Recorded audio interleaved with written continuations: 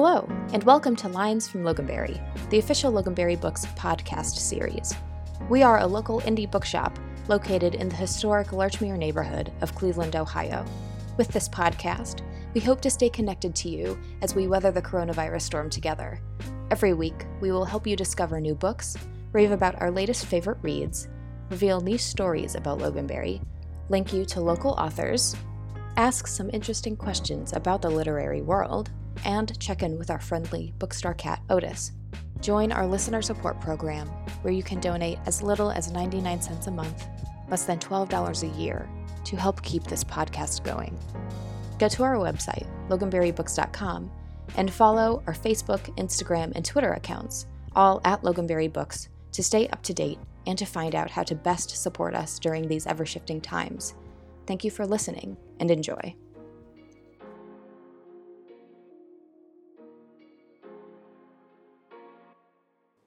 The Intellect and Inspiration Local Voices series seeks to engage and motivate the listener during these challenging times through the thought-provoking work of a local author.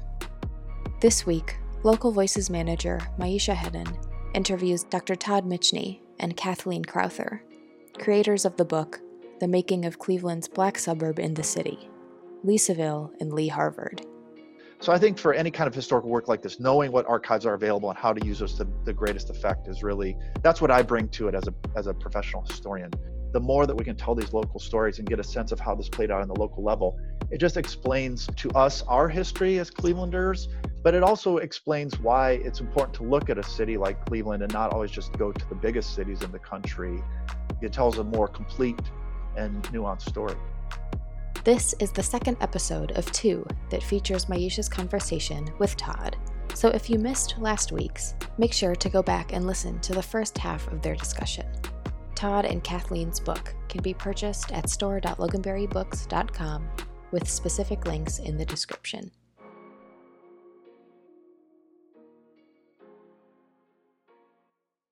Well, I think that so much of the publication is itself sort of a form of restorative journalism, right?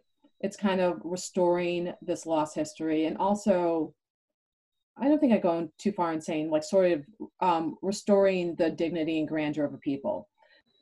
How in the world did you find the documentary evidence that the Lee Harvard shopping center was actually originally owned, purchased, and constructed and owned by African Americans as a collective? I believe that you wrote in the book that it was funded by issuing stock certificates to residents of the community because they understood themselves as living in sort of a retail desert and retail and also grocery desert, and they needed to construct something for themselves. It was an amazing story.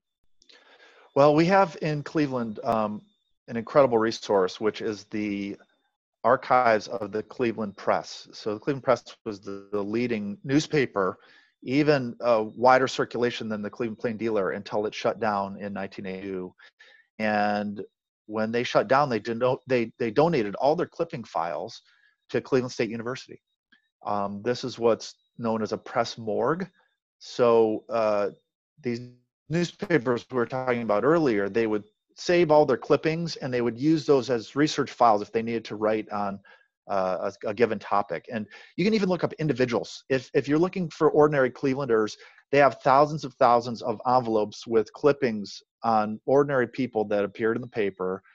And if you just go in and you start looking up things like Lee Road, Lee Harvard, there are just hundreds of clippings in these little envelopes, and you can really uncover those stories in a way that would be really difficult otherwise. If you had to do keyword searches in a database, it'd take a lot longer to uncover some of the stories. So I just started putting it together. Once you've got some dates to work with, you can start doing those keyword searches in a paper like the Cullen Post or the Cleveland Plain Dealer. You can start linking it up with other sources to be able to try and to tell that. So I think for any kind of historical work like this, knowing what archives are available and how to use those to the greatest effect is really, that's what I bring to it as a professional historian. I think there's other skills involved that Cleveland Restoration Society did an amazing job uncovering the photographs, interviewing the residents. I think the insets in the book are really wonderful, that people tell their story in their own words and give a real personal touch to what I'm doing with more kind of formal sources. Well, you know, I agree with you that the personal stories add a remarkable touch. So, as a historian and an academic, you talked about, as I mentioned before, you talked about blockbusting. So, for listeners who might not be familiar with that, this is what happens with blockbusting. It's that in a majority white community, real estate brokers convince whites that the blacks are coming and they're going to lower your property value. Therefore, you should fire sale your house to them at a very low price. The broker then purchases the house and resells it to a black person at a much higher principal value, right? At a higher rate. So if the house was $20,000, they'll sell it to a black person at $40,000. And then they worked in cahoots with lenders to then charge African Americans a higher interest rate, and then with the insurance companies to charge the black people a higher insurance rate, thereby essentially reducing the family's wealth. Now, that's something that everybody who's a good American should understand.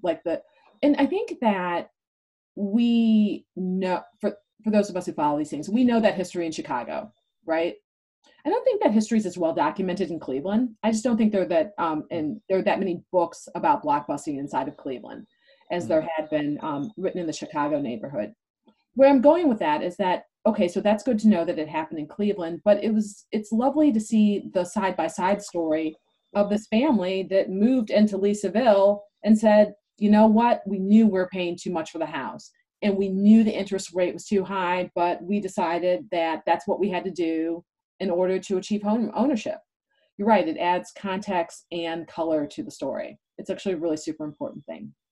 I think the example you just gave gives the perfect intersection of the structural inequalities and the kind of personal agency and being able to transcend those, or at least just decide, you know what, we're going to be taken advantage of in terms of the price we're paying and the interest rate we're paying on this mortgage, but we have enough resources, we're going to make go of it anyways, and we're going to create this, upscale black neighborhood by any way that we can.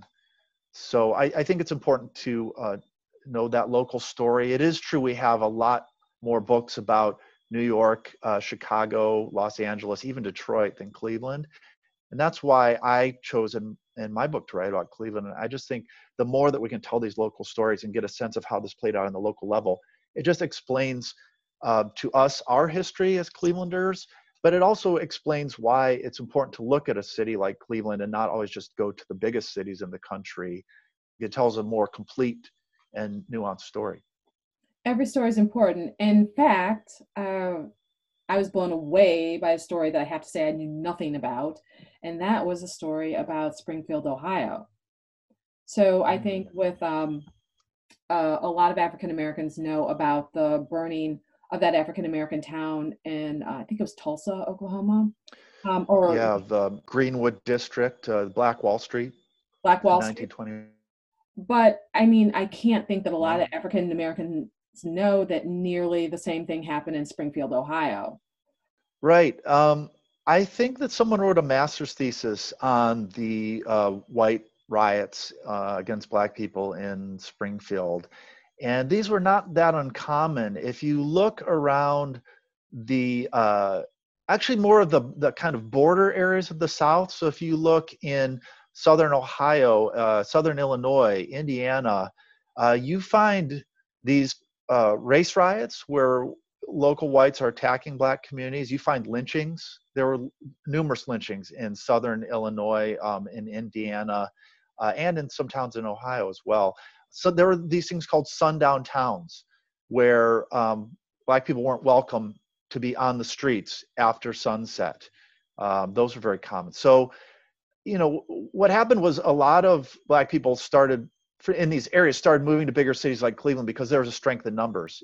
Maybe you were corralled into a place like Cedar Central that was overcrowded, but at least there's a strength in numbers there, and you weren't being forced off the streets at night or being burned out of your houses.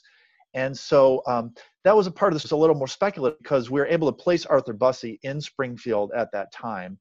And someone else, I think, had written a master's thesis about the incident. We don't know if he was personally exposed to that or how it motivated him, but the implication is that you leave a place like Springfield and you go to some place that's got more opportunity like Cleveland. And so that was how we speculated that, and we know that other African Americans in similar circumstances made that choice to move on, to move from the smaller cities to the larger ones. There's a whole book on this. I forget who wrote it, about movement from these smaller towns and cities in Ohio to bigger ones like Cleveland, Cincinnati, and Columbus. Yes, I mean, and certainly any rational person would leave Springfield after a white riot came in and burnt down your town. It's interesting too, because I think up in Cleveland, it might have actually been around the Miles Heights story. You said that that there was a formation of a black militia to protect against white rioters. And then I know in the later history of Lee Harvard that the African-American residents formed an auxiliary police to do self-policing. I thought that was actually pretty relevant to what's going on today. Right. That was interesting. It's kind of a black middle class formation to, kind of supplement, to take responsibility for their policing their own community. This might be also something that traces back to Southern roots. There's a felt need to defend oneself. A lot of rural Southern Black families had, shotguns and things like that. The problem down there was you're obviously outgunned against the Klan. Some authors have written about the formation of the Black Panther Party in Oakland and how there's a lot of Southern roots there. A lot of people who moved to Oakland and later joined the Black Panther Party there, they'd been exposed to white vigilantism, and they had this tradition of armed self-defense. And so if we look at a lot of the ways people are living in these spaces, a lot of times they're drawing on the Southern heritage and some of the lessons of, the way they feel that they need to organize to protect themselves, to protect their investment, to support their family. A lot of those were survival mechanisms from the rural South that they transplanted to these new locations and used as a way to build these new communities. To attach this maybe to what we'd said in the previous comment, not only was there a Springfield, Ohio, there's Springfield, Illinois, and it was a riot by whites in Springfield, Illinois, led to the formation of the NAACP in 1909. And this was especially egregious because this was Abraham Lincoln's hometown. So after white people rioted against blacks in Springfield, Illinois, a group of African-American intellectuals, as well as white supporters, white intellectuals, came together and formed the National Association for the Advancement of Colored People in direct response to that Springfield riot in 1908. And so, there is this little known but long-standing history of violence against African-Americans in smaller towns and cities that led to this great migration to bigger population centers.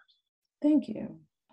So speaking of that, I was wondering if, as you wrote, because you wrote this history of Leesville and Lee Harvard, how do you think that its history and its formation are playing out today? Rust Publishing put out a really kind of interesting book. It's called 50 Maps in Cleveland.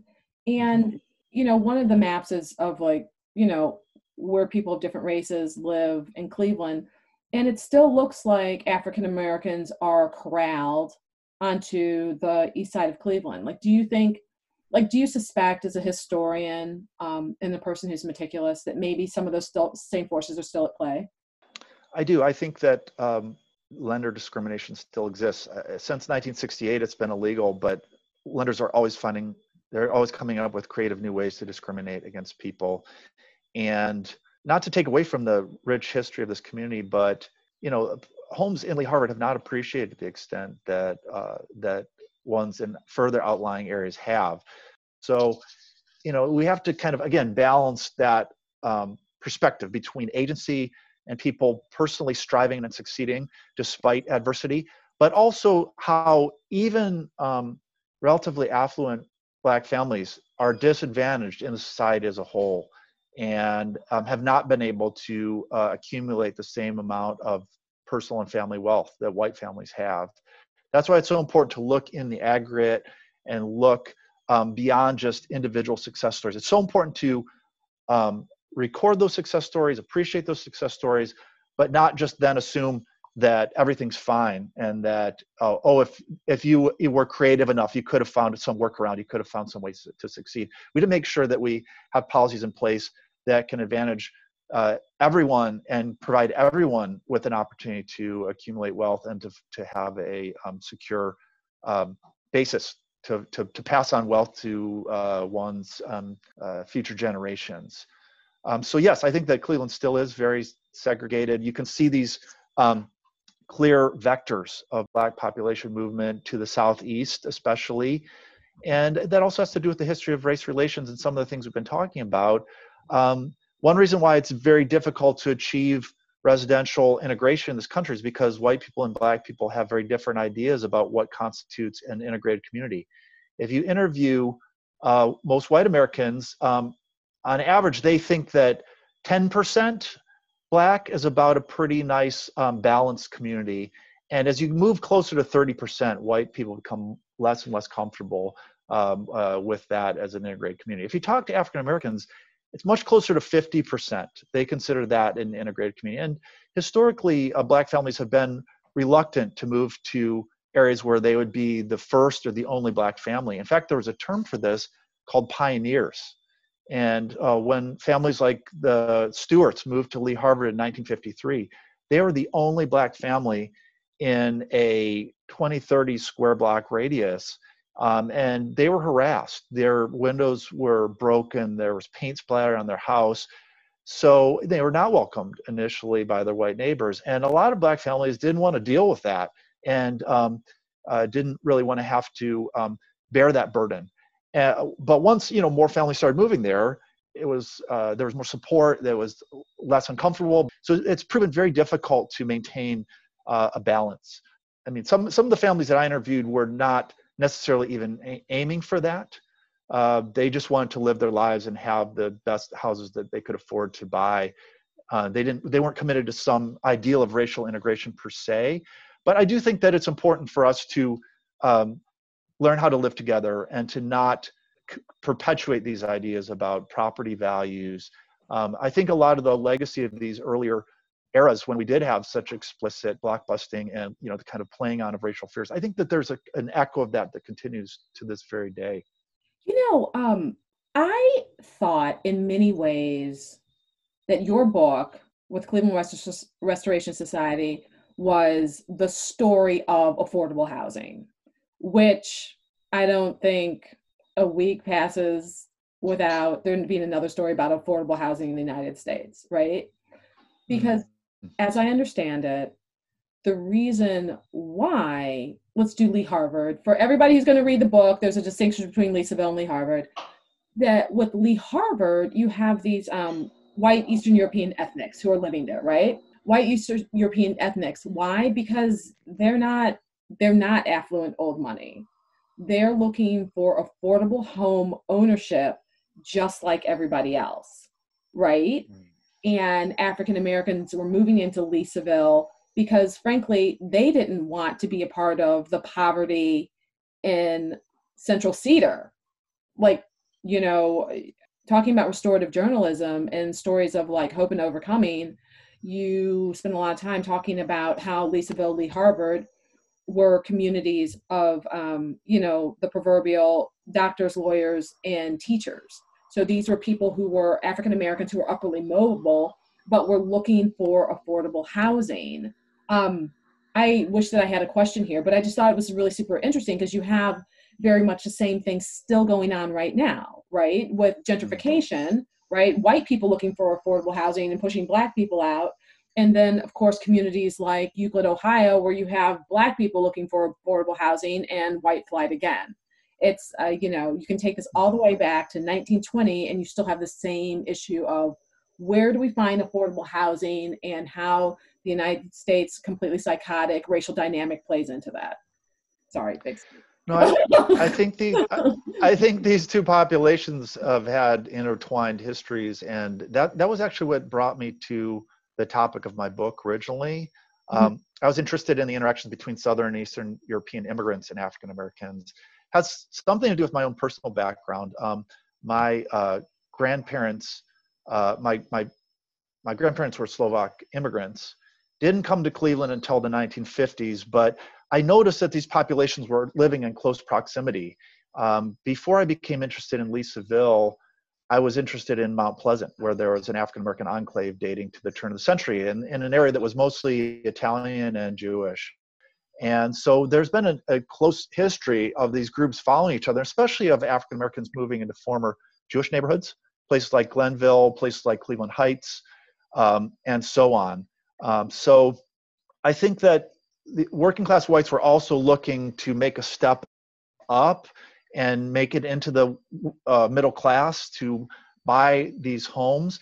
What's unfortunate is they very quickly bought into the kind of racialized idea that, Black people must be kept out at all costs. And, if you're going to have a house that appreciates in value, then, you can't have any Black people living in the area. So they fairly quickly bought into that idea and, probably assimilated more quickly into the society as a result. And then they probably also felt as though this dream of Black upward mobility came at their expense.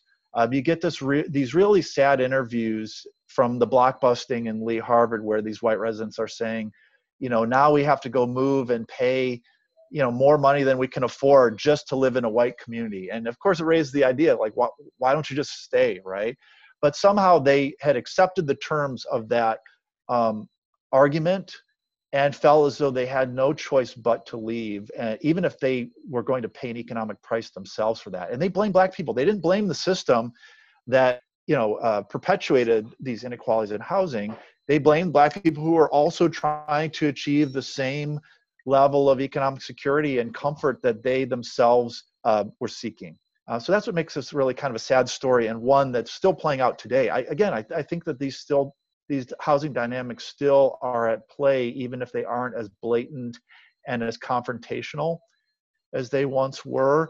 A lot of these ideas persist, and that's why we still see such a degree of segregated living in a place like Cleveland or any other large city for that matter. Your book was therapeutic for me. Not therapeutic, that's not really the word, because I need therapy, but it just reconfirmed a lot of my own personal history that I hear from my parents. So my parents built a house in Moreland Hills, the village of Moreland Hills, in 1974. They had been looking for that property for 2 years, and they couldn't get anyone to sell them land. How did my parents eventually purchase land?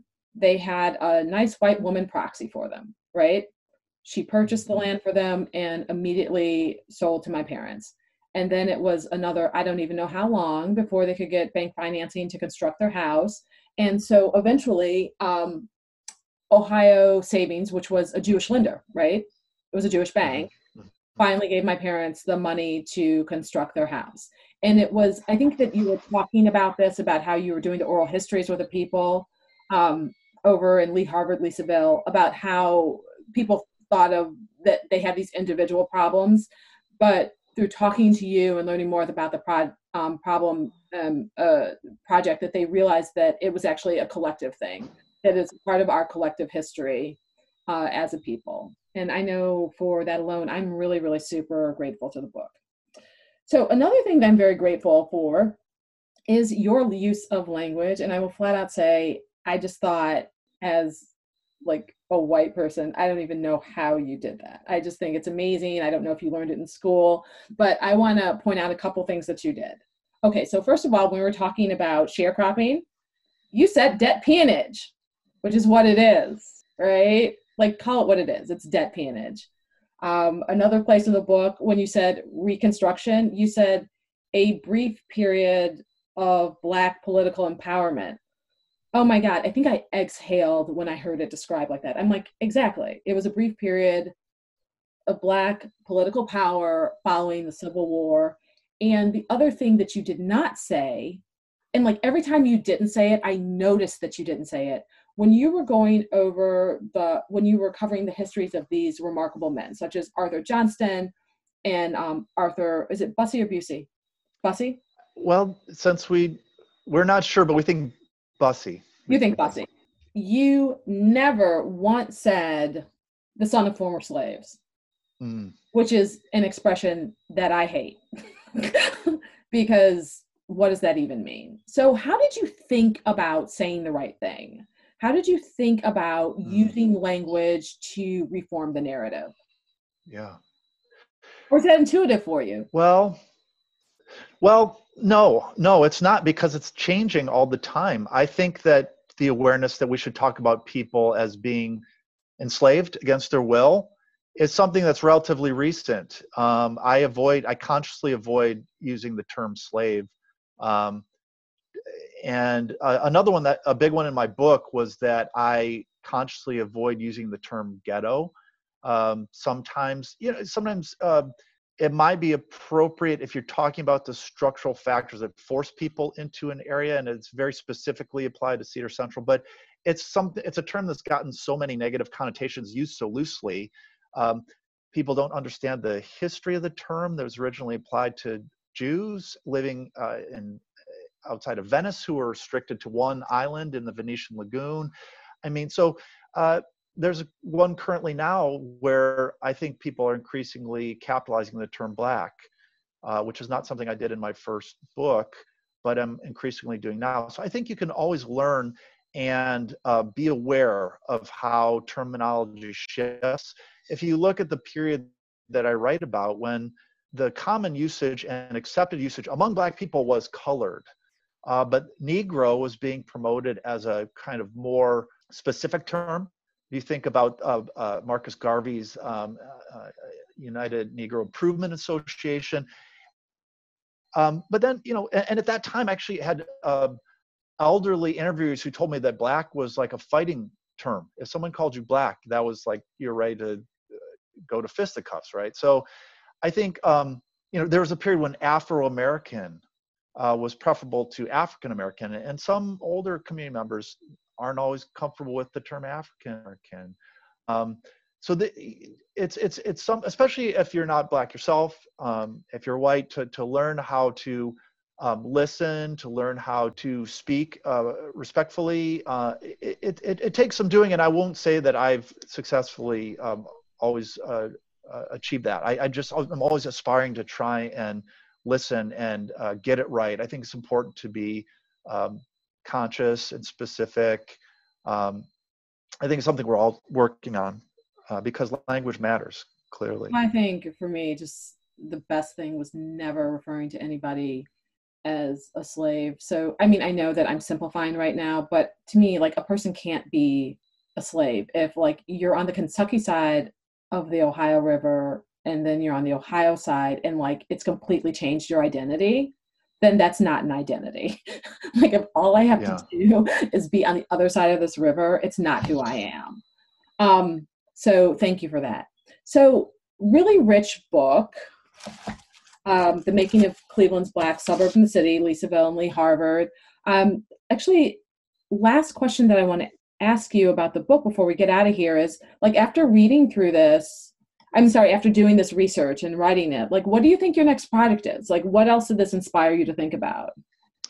Well, it's funny you should ask, because I was inspired by what we learned about Cleveland to look at the history of African Americans in the construction industry on a nationwide scale. Now, I'm from Cleveland originally. Might as well say it, Maisha, you and I went to the same high school. That's right. So there's that, but I live in Atlanta now.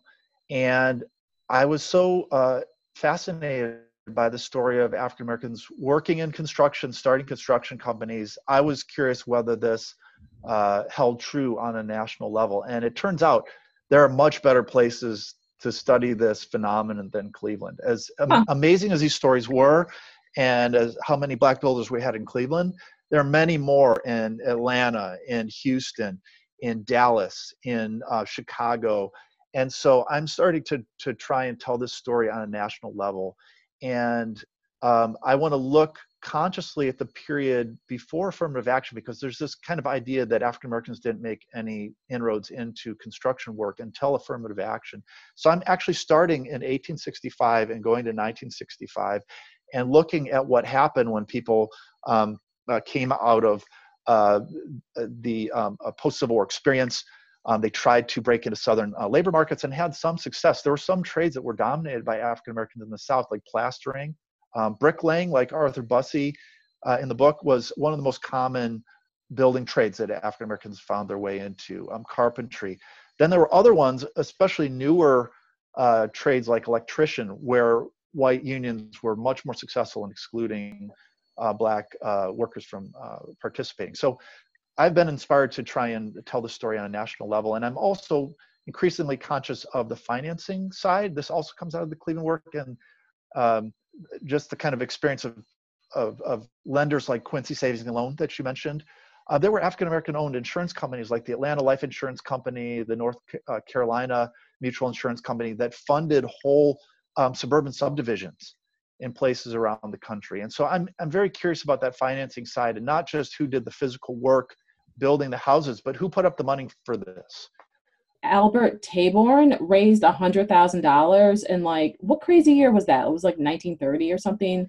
I think you're thinking of Herbert Chauncey, who was the kind Yes. of premier Black businessman in Cleveland. And yeah, he raised a pretty incredible amount of capital for that time period, just by pooling.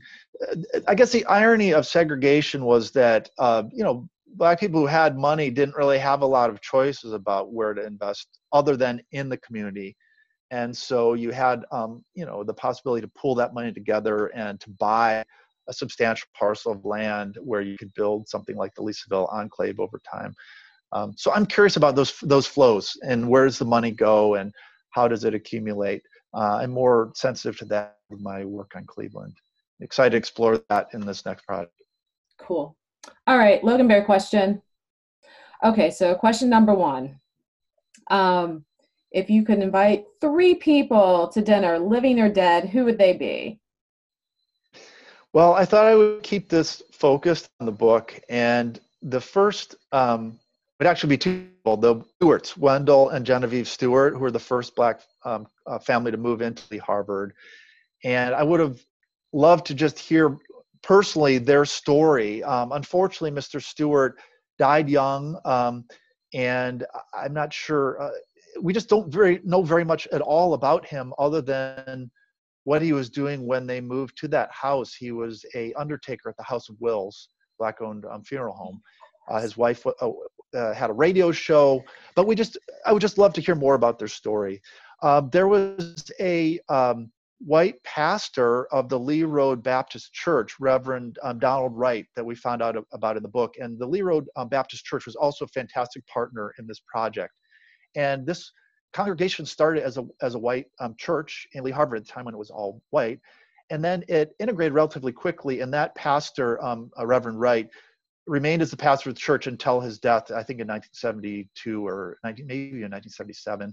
And so I would have liked to kind of hear the perspective on what that was like. A lot of the white church members either left the church once it started integrating, or just moved out of the area more generally. But if you go to Lee Road Baptist Church today, you'll see all the portraits of the pastors. It's starting with Reverend Donald Wright. And then Ruby McCullough, who was the founder of the Harvard Community Services Center and was a activist in the Lee Harvard neighborhood, and had a lot of ideas about how to maintain a great quality of life there and what that community should look like. Really fascinating person, and they pay tribute to her every year with an annual Ruby Ball, which is a fundraiser in which they celebrate her legacy. And she, lived from the 1950s when she was one of the first Black families to buy in Lee Harvard until she lived into the late 1980s. So that would be my 3 Lee Harvard kind of individual personages. Okay. In the party. And then I guess it makes sense to ask you this question as well. If there were a Cleveland Hall of Fame, who would you nominate? Okay, well, also coming from the book, I've got two. One would be Arthur Johnston, that mayor of Miles Heights from 1929 to 1931. Such a fascinating individual that we also don't know enough about as we should. He kind of dropped out of obscurity by the mid-1950s. So I would just like to know more about his story and what that was like to be a mayor of be a black mayor of a suburb in the 1920s. I mean, this was the time when the Ku Klux Klan actually had a resurgence all over the country, including in the Cleveland area and other places in the North. And he felt as though this effort by the Citizens League to annex Cleveland may have had some Klan motivations. So what that was like to really be in that position decades before Carl Stokes even was. And then another person that comes out of my book, and is also mentioned in this new book, Cleveland Press reporter Julian Kravchuk. He was a white reporter, and he was writing stories about racial issues at a time when, it was really important to do so, and probably white people were even less comfortable then than they are now talking about this. So he went and interviewed the families in Lee Harbor about blockbusting and what that was like, how they felt about, how the white families felt about black families moving in, what the black families moving into the area aspired to, how it was all playing out while it was happening. And he ran a week-long feature in the Cleveland Press about this. Even earlier, he'd done a feature in 1957 called Negro Neighbors. And that was, again, the term of common usage at the time. And it was basically an attempt to try and debunk this idea of property value decline and the fears white people had that neighborhoods were going to decline if black people moved in. He was on the ground in 1957 questioning that assumption, interviewing upwardly mobile black families that moved to these areas, finding out that some white neighbors got along just fine with their black neighbors. They may not have stayed permanently, but he really just tried to question the dominant narrative at a time when it was just kind of getting a foothold. So I think the kind of journalism he did and his kind of being on top of important issues really, he was doing something really important that we can still learn from today. I wish that the Cleveland Press was still around. I wish this guy was still around. That's a great choice. All right. Thank you so much, Todd Mischney. Loganberry Books is open to the public Tuesday through Saturday, 10 a.m. to 6 p.m. You can order books from us at store.loganberrybooks.com with specific links to the books discussed in this episode in the description. You can also order from us by calling the store directly at 216-795-9800 or emailing books@logan.com with your specific requests. You can support us by purchasing through our affiliate pages on bookshop.org/shop/Loganberry Books, loganberry.papertrail.com for digital ebooks, or on libro.fm for all your audiobook needs. Join our listener support program, where you can donate as little as 99 cents a month, less than $12 a year, to help keep this podcast going. Again, all of these options will be linked in the description below. This episode of Lines from Loganberry was produced and edited by Margie Adams. Be sure to tune in next week for more bookish content, and thanks for listening.